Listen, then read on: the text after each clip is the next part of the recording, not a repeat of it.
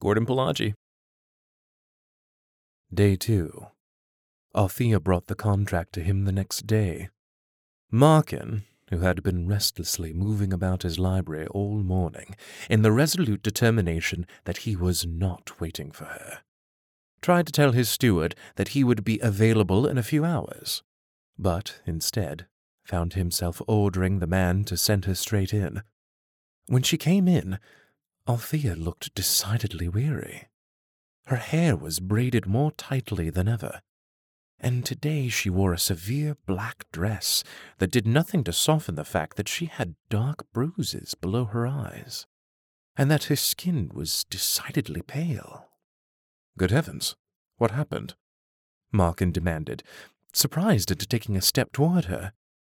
"I don't sleep very well on my first night in a new bed," said Althea, her eyes slipping past him.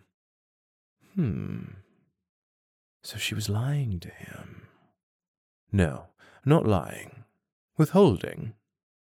Markin thought about it and came to the conclusion that he knew exactly what she'd been up to before she came to see him. "How did your experiment go?" he asked. He was rewarded by that brilliant sudden smile. "Very well," she said. "Miss Augusta will make a full recovery, though she'll be bed-bound for a few days yet until her mind recognizes that her bones are healed. Mind doesn't take to healing magic as well as bones and flesh do." Markin, forgetting the contract for the moment, asked, "Is there anything you can do for the others?" "Nothing that Charlotte isn't already doing," said Althea briskly. She dug briefly through a small satchel and brought out a neatly folded piece of paper, which she passed to Markin.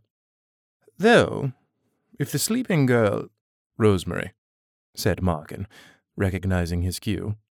He unfolded the paper and found a neat, precise, and orderly set of terms. A neat, precise, and orderly signature sat demurely below them. "Thank you. If Rosemary had a sweetheart before her head was turned by Prince Perrin, it might be a good idea to send him up to kiss her." Markin ran a jaded eye over the contract and found it to be delightfully straightforward. "Really?" "Oh, yes. They love that sort of thing. They think it's romantic." "They?" he asked vaguely, signing his own name beside hers. It didn't occur to him until he'd done so that Althea had been watching him very closely.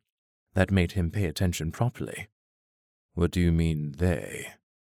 "The Fae," she said. "They like to play games. They like little puppet people and little puppet romances." "This was an attack by fairy?"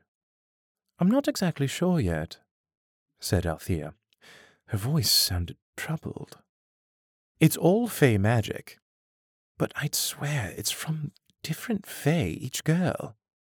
Some of it is horribly powerful, like Miss Augusta and the first two fiancés, and some of it is more spiteful than anything." "The girl with the missing hair," nodded Markin.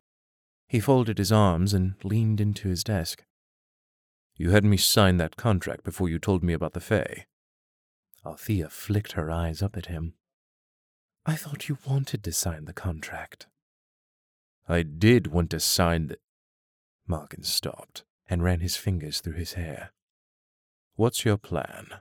"I'll gather a little information, and then I'll try to find the door that was used." "A door? What door?"